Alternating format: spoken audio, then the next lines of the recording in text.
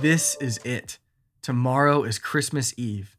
Thank you guys for tuning in to our midweek message. My name is Ryan, and I'm one of the pastors here. Tonight, I'll be finishing our Advent series. Now, you've learned over the last few weeks that Advent means arrival, and we celebrate the arrival of King Jesus. Now, Kyle last week took us through the story of the birth of Jesus as he was born and placed lying in a manger. But that's not where the story of Jesus' arrival ends.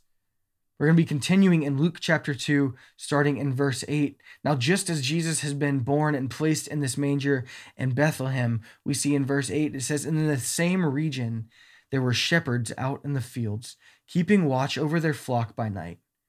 And an angel of the Lord appeared to them, and the glory of the Lord shone around them, and they were filled with great fear. And the angel said to them, 'Fear not, for behold, I bring you good news of great joy that will be for all the people. For unto you is born this day in the city of David a Savior, who is Christ the Lord. And this will be a sign for you. You will find a baby wrapped in swaddling clothes, lying in a manger.' And suddenly there was with the angel a multitude of heavenly hosts, praising God and saying, 'Glory to God in the highest, and on earth peace among those with whom he is pleased.'" These shepherds were out doing their job, keeping watch over their animals. And in the culture of the day, shepherds were often seen as unclean by Pharisees. They were not usually able to go and participate in temple worship. They were not able to keep the Sabbath because the animals needed constant protection and overwatch. They spent their time out in the wilderness with the animals, protecting their animals. These were blue-collar workers who were largely unnoticed and unseen by most people. But this night, the angel appeared to them. The angel appeared to these unclean men, and they were terrified at the sight of the angel in the middle of the night. I mean, wouldn't you be? Anytime we see an angel appear to men in Scripture, it always says, "Do not be afraid." There is a fear, there is a respect that comes with angels, with God's messengers, and these shepherds understood that something was in front of them, and they were afraid. But the angel brought good news, and it says, "Do not be afraid." Because the good news he is bringing is the birth of a Savior. Now, Israel at this point in time is under the control of Rome. They're not their own autonomous nation. Instead, they have a puppet king, Herod, who is in charge of all of Israel. They are desperately looking for a savior, someone to restore their rightful kingship. And Jesus is very much that savior. In fact, the name Jesus, or Yeshua in Hebrew, Joshua as we know it today, means to rescue. Jesus is not just savior in title. Jesus is savior in name as well. Now, the angel announced that the birth was of the Christ. Christ comes from a word, Christos, which means anointed one. Jesus being anointed speaks to his Davidic lineage. Jesus was of the line of David, the great king of Israel from the Old Testament.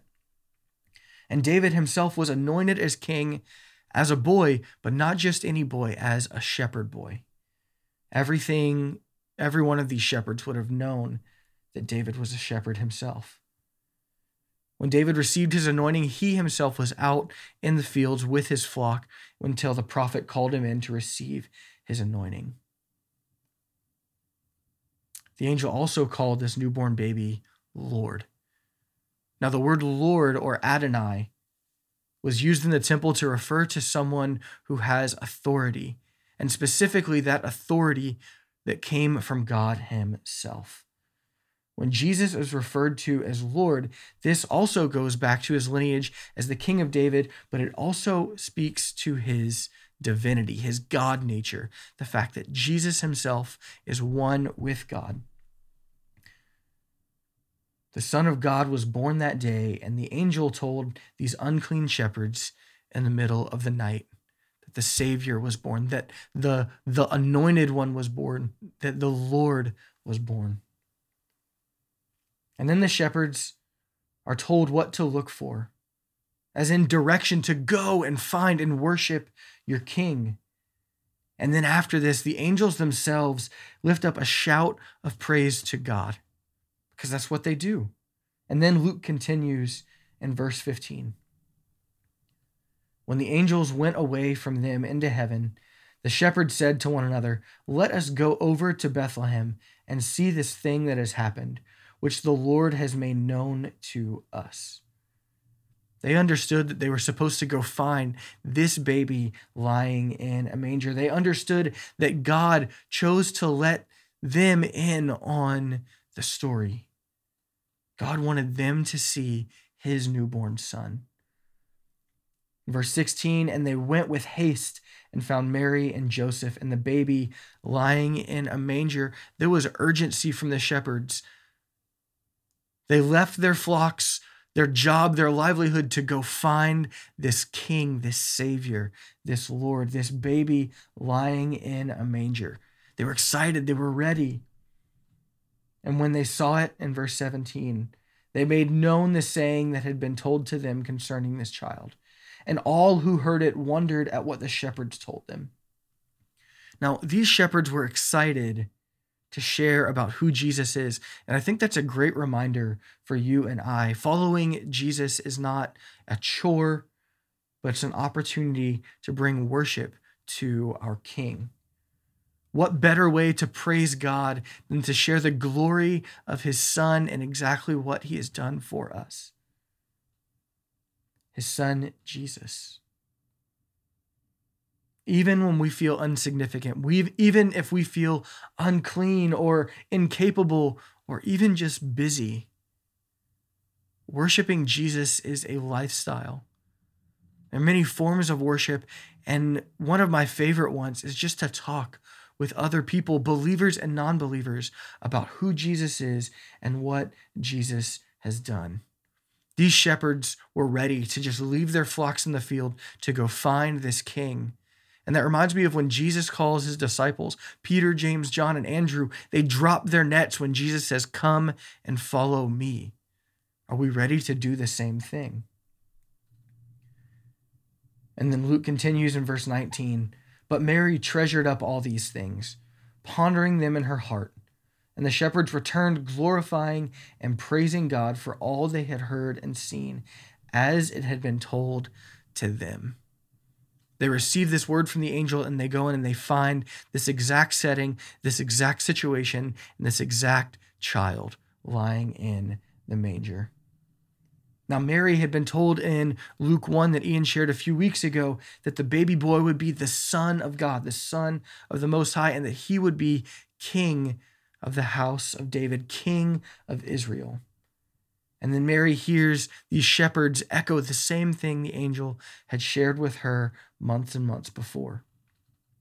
I would imagine that to this young mother, she was a bit relieved that, of course, she had seen the angel, but people were wondering where this baby came from. She was with her betrothed-to-be husband, Joseph. But not only was she relieved that this baby was finally here, as any mother would be when their baby is there and is healthy, but she is encouraged. This baby was no longer just a child of promise. This baby wasn't a vision or a myth. He was here. He was present, lying right in front of her. The Son of God, the Savior of the world. The one who would be named Rescuer had arrived, and the people were finding out. This baby boy had finally arrived, and Mary found value in the things the shepherds had shared with her. She treasured these up, and I'm sure she took these treasures into raising the Son of God. And then verse 21 tells us that at the end of 8 days, when he was circumcised, he was called Jesus, the name given by the angel before he was conceived in the womb. Jesus takes part in the traditional ceremony of circumcision for all Jewish men as an offering to the Lord. And when this happens, he is called Jesus. He is called Rescuer. He is called Savior. Now, Joshua was a fairly common name in that time, But this baby was special because this baby was not just named in reference to the coming Savior. This baby was the coming Savior, and this coming Savior had finally arrived. With Christmas Eve being tomorrow, we hope you guys would join us for one of our gatherings at 3, 5, and 7. You can RSVP on our website, ecclesiaeugene.org. And if you can't join us in person, we hope you would tune into one of our live streams at 5 p.m. and 7 p.m., wherever you are going to be celebrating this Christmas and this Advent season. That said, Merry Christmas and have a good evening.